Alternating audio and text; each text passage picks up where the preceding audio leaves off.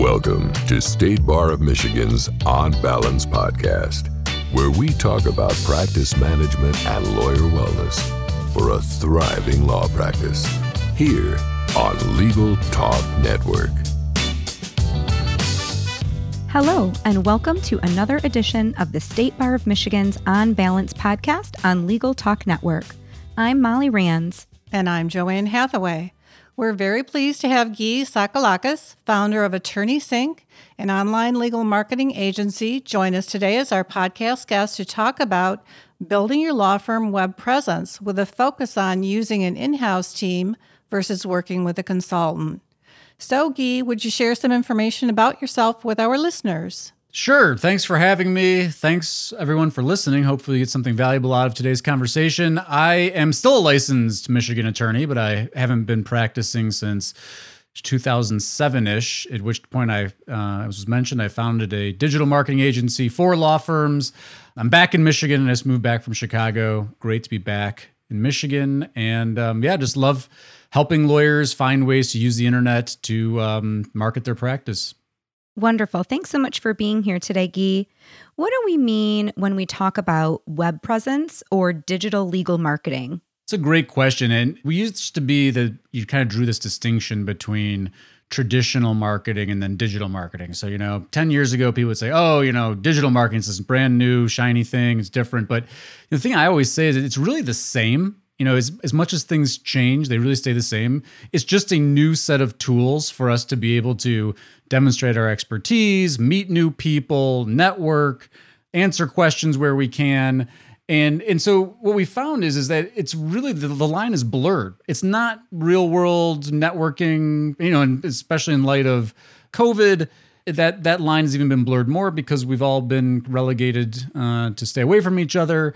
And so it's the same type of stuff, though. It's the same traditional notions of client development, of reputation demonstration, getting to know people, socializing, but it's just happening online. It's happening on our phones. It's happening across social platforms. It's happening through email. It's happening through searches. So that's kind of what I think about it. I really take a very expansive view of web presence. It's anything that someone could see about you on the web or anywhere digitally. So, Guy, what does an effective web presence actually look like, in your opinion? So the short answer there is it's one that helps the firm meet its marketing objectives, meet its growth objectives. Of course, there's a lot of nuance there, right? Everybody's firm's a little different. Everybody's practice is a little bit different. And so when I talk to lawyers about this and they ask that question, I always think, well, what do you want it to do for you? Do you want it to be a source of new business? Do you want it just to be kind of this informational brochureware that just helps people find contact information? What are your objectives? And there's a big spectrum there. Some firms are just getting accustomed to this idea of being online. I know there are a lot of ethics concerns and there can be a lot of trepidation about navigating that appropriately. But then there are also very sophisticated firms that are like, they have a target cost per acquisition of a client and they want their web presence to deliver on that target cost per acquisition in a reliable and predictable way. And there's everybody in between. I think it starts with if you're listening to this and you're just kind of getting familiar with the web in general, start to brainstorm what you want the web to do. Like, what role do you want it to serve? What role does social networking or search or email marketing, all this different stuff, what's it play in the context of your specific practice? And what kind of metrics, what kind of numbers need to be in place for it to work as a reliable business tool for you? Guy, can you share with our listeners how we decide what to invest? So, for example, time and money into the digital presence? It's a struggle. I know the ABA in their latest tech report, I'll probably get these numbers wrong, but you can go search for the ABA Tech Report 2020.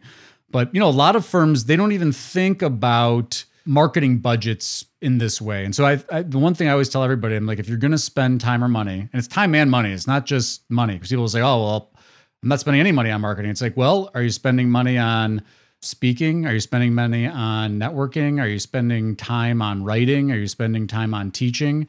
Like, there's cost to every minute that we spend. And so, it's kind of a long-winded way of saying you got to start thinking about your budget as a function of some business metric, economic metric at your firm, whether that's a percentage of your total fee base. Some people talk about percentages of gross profit. Some people talk about a percentage of net profit. But starting to think about, and these are all, if all of this is new to you, the great thing is you can go look at the SBA.gov. Small Business Administration has tons of information on this. The internet's full of information about trying to make decisions about marketing budgets, but it has to fit. There has to be a budget. If you don't have a budget, you can't manage to it. You can't measure it. You can't look back and say, hey, what we spent time and money on was effective. And it all starts with the budgeting. And so people will ask me, all right, that sounds great, Guy, but how much money should we spend specifically? And if you're really going to twist my arm, depending on your type of firm you're in and depending on where you are in your firm's growth and life cycle, you're probably somewhere between 6 and 15% of your gross profit, is if you really want to twist my arm and make me put a number on it. But it's all over the map. It depends on overhead. It depends on number of attorneys at your firm. It depends on number of matters and clients you can handle. There's all sorts of factors that go into it. But rough gauge, I'd say 10% of your gross profit if you had to really make me say something. So I know that many firms, or particularly I would think the larger firms, tend to have, or maybe more inclined to have, in-house teams or a team for building their digital marketing platform and search engine optimization. What's the different factors that go in between choosing? Should you have an in-house team or should you hire a consultant, or potentially both? Right. Great question. And, my bias admitted, right? I own a digital marketing agency, but I've also been at a firm, and I've had a lot of conversations over the years. And so this is a really, really good question. And my attitude is, even with my bias, I would say our best situations, when we tend to have the most effective results for firms, is when it's both, right? Whether it's an in-house resource or it's an attorney at the firm who's going to take a proactive role in the marketing, some internal advocate who really knows the firm inside and out on the ground, what's going on a week-to-week, day-to-day basis, and then working with an agency that can help in a variety of different ways. So, taking that internal knowledge, and then whether it's helping them distribute content, or whether it's helping put together a content strategy or a link building campaign, or fixing Google My Business listings,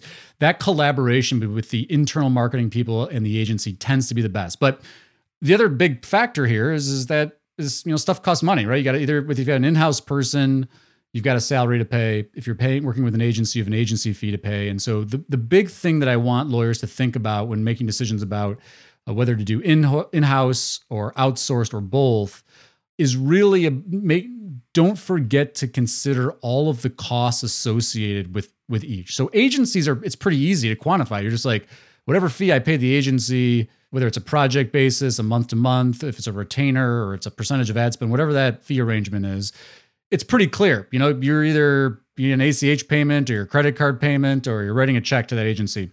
The place that most businesses, not just lawyers, but lawyers also, tend to not think about in terms of the cost of the in-house, they get the salary part. They're like, well, the cost is how much I pay in a salary. Well, that's true. But there's also, payroll tax, there's the overhead, there's equipment. But the big one is the management time. And so that's the thing that I always tell people, is that if you're going to build an in-house team, it sounds awesome, but it's not an apples for apples, just their salaries versus agency fee. It's their salaries, the additional costs of full-time employees, as well as the time and money it takes to actually manage that team internally. And so, I know lots of firms that make it work in each of those contexts. Some are doing a great job with in-house teams alone. Some are outsourcing everything to agencies. Some have some kind of hybrid. But when you're really trying to think about the total costs involved, you got to take in consideration all those time costs that might not be as tangible as just the salary costs. And then two, I think the other thing that I always talk about when you're talking about the in-house versus outsourced is, are you building a team that is well-rounded? That's the other area where it's like, I have somebody that does my paid search in-house, but is that person also running your SEO? Are they also running your email marketing? Are they also helping you nurture your referrals? Are they doing all those other things? And so, it can become a pretty big team. And that's where I think if you work with a conjunction of both an in-house resource as well as an agency, you get some of that specialization from the agency that can help support your in-house people. But hopefully that helps provide some clarity on how to make those decisions. It does. And our listeners may want to know, what questions should they be asking their marketing folks, whether in-house or agency partners? Yeah, it's probably the most important question of all. And it really comes down to defining success in advance. And so, we talked at the outset, kind of bringing it full circle in the conversation, but we talked on the outset about what are the types of things that you want your web presence to do. And if those are tied to business objectives, if they're tied to specific growth objectives, start to have those conversations if you're working with an agency, like right away, hey, what can we expect in terms of how this is going to work from a performance standpoint? What if 30 days in, what is it going to look like? 60 days in, 6 months in, a year in? Can you provide us a forecast, even if it's loose? Because that is really it's going to set the tone for your ability to manage and to measure the effectiveness of it. So we talk about things like return on investment, return on ad spend, target cost per acquisition, target cost per potential client inquiry. Getting aligned both with your internal resources or your agency on those numbers is really, really important. And then again, you might not even have those expectations for your web presence. It might be something like, if you want to simplify things, it might be grow my organic impressions for searches on my name, because that's a proxy for my brand recognition, right? So how many people every month are searching for my name or my firm name? Or it might be that you just, you need some presence, but you're really not ready to build a sophisticated marketing plan. And so you might say, look, I'm in more of a deliverables situation. And so I just want to see that I'm getting, my Facebook page is being regularly updated, or I'm adding posts on Google My Business on a regular basis. And so then you get into, I might be defining it in terms of delivering on time and on budget. That's a slightly different way to think about it. But it's just, the whole point of all of this, to answer your question, is to define what success looks like at the outset, so that it's not unclear to you and that there's not opacity in the services that are being delivered. I mean, the thing that we always come back to, especially when you talk about SEO, is people will say things like, well, my agency's telling me like my rankings are going up. And I'm always like, well, rankings for what? And what are those rankings turning into visitors to your site that are actually calling your firm and that are hiring you? And are you, how are you calculating the cost per those phone calls versus what you're paying for, whether it's an outsourced partner or an internal resource, or the time that you're spending yourself? Those are the ways to really get to the answer of what success looks like, and those conversations that you should be having with your marketing people, so that you don't feel like you're in the dark about, like, I don't know what any of this stuff does. I know I need it, but I don't really know what it's doing. I can't really see what direction we're going in and what role it's playing in terms of the growth of my firm. So, Guy, now that we've taken kind of an aerial view here, can we take a little bit deeper dive now and really demystify, because everyone knows about Google Ads, or they know that it exists, but they really don't know much about how Google Ads work. And also, there are local services ads, and then we've got the Google Ads and Google My Business. How do all of these things compete and work, if you can? Let's talk Google. So if you're sitting and listening to this and you're either in front of your computer or your smartphone, go ahead and search on, so we'll start with a search on your name. So go ahead and search on your name, give you a second to do that, and let's keep talking. The first things that you're going to see up there, if you're not doing any advertising, maybe you don't see anything if you've done nothing online, but maybe you see a map pack with, a listing of your firm's like information and contact information. And usually that's going to be displayed in the Google My Business platform. Maybe you see a directory listing. Okay. So that's the first thing. We call that the brand search. Usually it's going to be your firm website, Google My Business listing, maybe an Avvo listing. If you haven't done anything online, probably not going to be a ton of different things for you to see. All right, now let's do a new search. Search for your practice area plus city plus attorney. So if I'm in Chicago, maybe I'm searching for a Chicago divorce lawyer. Okay. The first thing you might see there are these little headshots of lawyers with stars below them. And some of them might have little green check boxes. Those are the local services ads. We call them the ads on top of the ads, because they're a newer program. It's pay per lead, so pay per phone call as opposed to pay per click, which is more the traditional Google ad option. You can qualify the advertising based on a practice area. And so if someone calls you and say you're a divorce lawyer and they call you for personal injury thing, you can dispute that and try to get a refund from Google. But it's based, the key difference there from a advertising standpoint is that it's based on, not on a click, but on a pay per phone call. And so there's different economics that go into that. The next ads, the more traditional Google ads, again, you pay Google. This is you pay Google, not the free stuff, or you pay somebody else. Those are the traditional Google ads. The short version of how those work is that you choose keywords that you want to show your ads on. So maybe you want to show your ad when someone searches for Chicago divorce lawyer, and then you enter a bid, and you can bid per click. So every time someone clicks on your ad, whether they call you or not, or whether they sign up with you or not, or fill out a web form or not, you pay Google for that click. I mean, it's auction based, so all the competing lawyers on those same queries are setting different bids, and Google has a fancy ad algorithm that decides which ones to show where and when. And then as you scroll past those ads, you're going to get those map pack results. There'll probably be a little map in there, and you'll see 3 firm listings.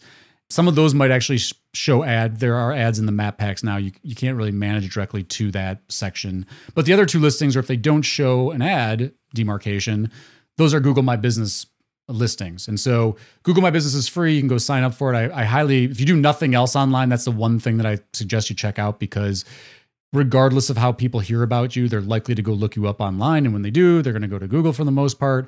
And Google My Business is a great way to put your best foot forward, control that messaging, give them access to things like your phone number, your address.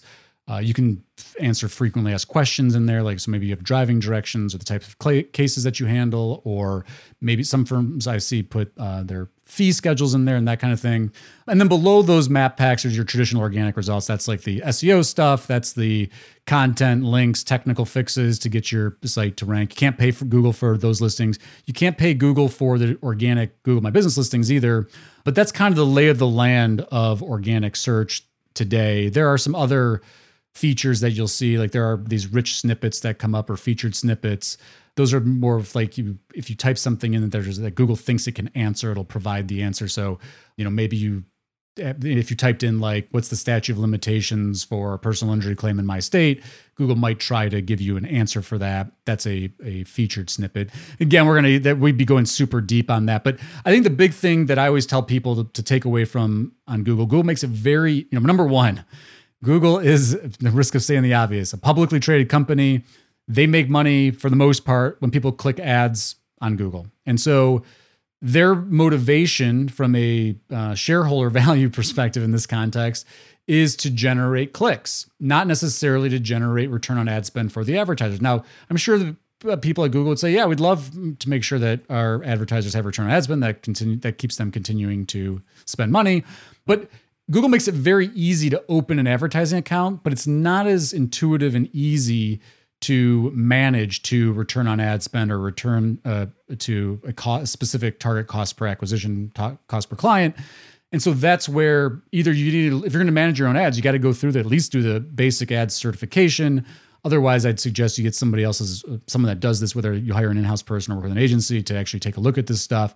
But again, just to level set, in competitive landscapes, if you're in a big market and you're in personal injury, one of the major consumer-facing practice areas, some of these clicks can be hundreds of dollars a click. And so I always, when you're talking about budgeting, you kind of want to work backwards and say, look, what's the target value of a client in this context for me? And then how much am I willing to spend to attract that client? That's going to give you this idea of cost per client.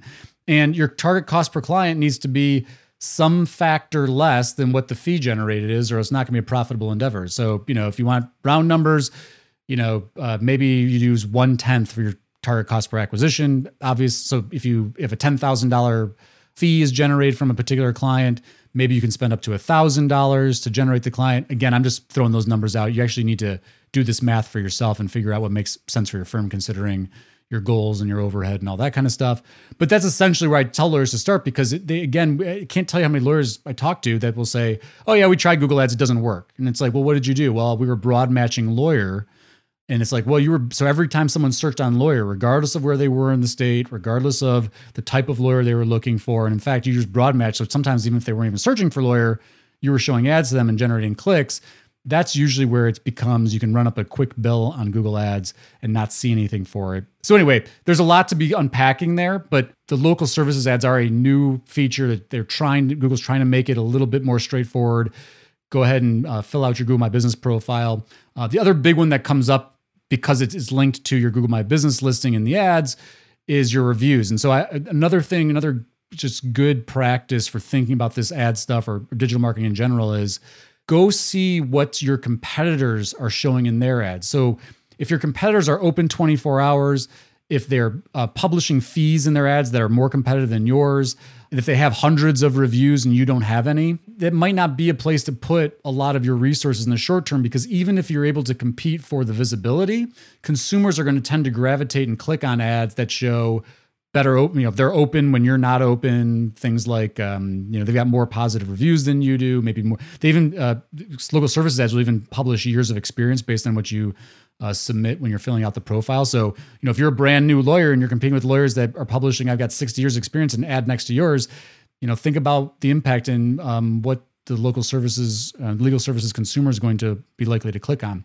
So those are a lot of different things that you need to be thinking about in terms of before you go out and spend a bunch of money on this stuff. And again, if you're going to do nothing else, if this is all sounds very complicated and like gobbledygook to you, then I would just start with Google My Business.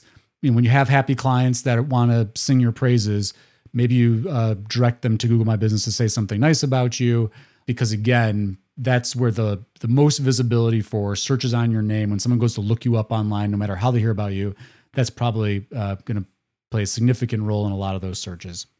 Guy, I've heard that one shouldn't underestimate the power of an organic search campaign coupled with a paid search. Do you agree with that? And can you speak to that? There's a couple different ways to think about this. Google actually has published a bunch on the impact of when you have both a paid ad and an organic listing for any given search. And the short version is that in a lot of contexts, we see that there's a more efficient performance result. I think there's a bunch of factors at play there. And if you go search at Think with Google publishes a lot of really interesting stuff on case studies and data that they have on ads and organic listings in general. But because the one that always comes up is, well, if I already rank number one for my name organically, why would I buy an ad? And there's a valid question. And the other thing I always say about this is you got to do your own testing, because what I'm going to say is not a blanket thing that can apply for every firm in every situation. And so if your data shows something different, go with your data, go with your testing. Don't take my word for it, because I have never seen your data. But the short version is that you can there's things you can do. In ads, you get a lot more control of your message. You can do specific offers in an ad, where in your organic listing, it's not quite as easy to manipulate whether it's the page title or the meta description that generates the little listing in Google. On non-brand queries, we see that it's just more bites at the apple, because not all of the eyeballs and clicks are going to go to that first organic result. And so even if you rank number one organically, you're probably missing out on a lot of that share of voice, especially now you got, as we talked about earlier, local services ads. That's certainly going to command a lot of attention. It's the top of the page. But even the more traditional Google ads and other search listings that might not be that number one traditional organic result. And so again, if it fits within if the blended target cost per acquisition across both your paid search campaigns and your organic search traffic fits that number that you're going after, then I would say you should be trying to test both. And in fact, it's not sufficient just to be running an ad and then not think about SEO, and vice versa. And I think also there's just some good common sense there where, you want to diversify. In fact, I was just writing about this the other day. You don't put all your eggs into any single basket. Don't put them all into the Google Ads basket. Don't put them all into the SEO basket. Don't put them all into the digital basket. But, diversify. And in fact, even from a digital standpoint, I always look at firms in their Google Analytics reporting to look at their channel reports. And so you want to see a good mix of traffic to your website from email, from organic search, from paid search, from specific campaigns that you're running, from social media. And that's just digital, right? And so when you're going back to the beginning, when you're talking about this budget and like, how do I spend money and time? Don't put everything into a single bucket or a single channel or a single platform or a single expert. make sure you're diversifying those marketing activities, because that's really the best way to, one, to withstand an organic algorithm update or a new competitor coming into ads. It's just good practice. Same thing we talk about when you're talking about investing money, just a diversified marketing portfolio. I've heard you say in the past, and I don't know if you still feel this way or not, but you said that you really recommend that sites be built on WordPress. Why is that? And for instance, I'm thinking of another platform. What about like Concrete 5? Can you speak to that? Sure. So I tend still to recommend WordPress. So that really hasn't changed. But I guess my big thing with WordPress is that it's released on the open source general use license. And so once you build on WordPress, you have a global community of developers and designers and plugin builders and theme builders. And you're not paying a licensing fee to anybody at WordPress versus any proprietary platform. So whether that's Squarespace or Wix or any other proprietary platform, you got to pay for that software to use that software. And then if you decide you want to switch off of that software, you got a problem, because you're going to have to pay somebody to actually do the migration to the next platform. And so I say that, and I know a lot of my friends in the space, but they push back and they say things like, well, WordPress is very complicated. You got to configure it. You need a developer. And I'm certainly sympathetic to that. I would say, though, if you're not going to do WordPress, check out a proprietary platform. Like, I think Squarespace is probably fine. Again, talking about budgetary, you got to take in consideration the budget and all that kind of stuff. But the big thing too is like, there's probably a short list of proprietary platforms that are okay. But in the long run, if you're going to make the web a significant part of your client generation activities, and you're going to be regularly publishing, and you're going to be regularly adding varieties of different types of content, you want to test layouts, you want to test different site architectures, WordPress gives you a lot more flexibility and control over the site itself than something like Squarespace or Wix or another proprietary platform in the box. Now, again, those might be perfect for you. Squarespace, don't get me wrong, Squarespace might be the perfect option for you, but you just got to kind of balance these competing factors of scalability, flexibility, the amount of money you're spending on hosting and the platform itself, and how committed you are. If you're doing a brochure site, you're doing a homepage, attorney bio page, practice area page, contact page, you never plan to publish. You're not actually trying to generate increased organic traffic, or you just want a place to send people, whether it's in an email signature or just to have a presence online. Squarespace might be great. I think there might be like $15 a month or something like that. That might be perfect for you, but you're going to sacrifice the features, the robust publishing capability, the technical things you can do to your site to make it perform better.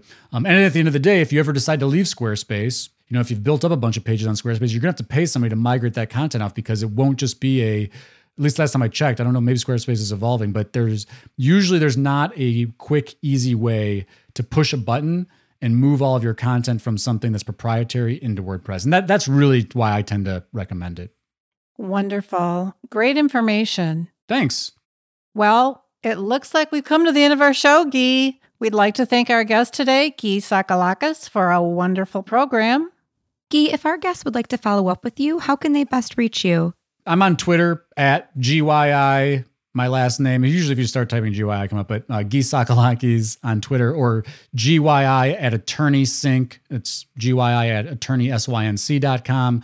Love talking about this kind of stuff. So if you're interested in following up, I'm happy to have conversations. And please do check out Lunch Hour Legal Marketing. Got to plug our podcast as well. Thank you so much for having me. Really appreciate being a guest today. Thanks so much for being here with us today, Guy. This has been another edition of the State Bar of Michigan On Balance podcast. I'm Joanne Hathaway. And I'm Molly Rands. Until next time, thank you for listening.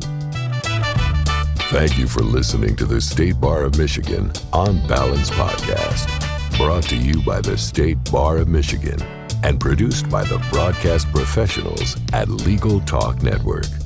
If you'd like more information about today's show, please visit LegalTalkNetwork.com. Subscribe via Apple Podcasts and RSS. Find the State Bar of Michigan and Legal Talk Network on Twitter, Facebook, and LinkedIn. Or download Legal Talk Network's free app in Google Play and iTunes. The views expressed by the participants of this program are their own and do not represent the views of, nor are they endorsed by Legal Talk Network or the State Bar of Michigan, or their respective officers, directors, employees, agents, representatives, shareholders, and subsidiaries. None of the content should be considered legal advice. As always, consult a lawyer.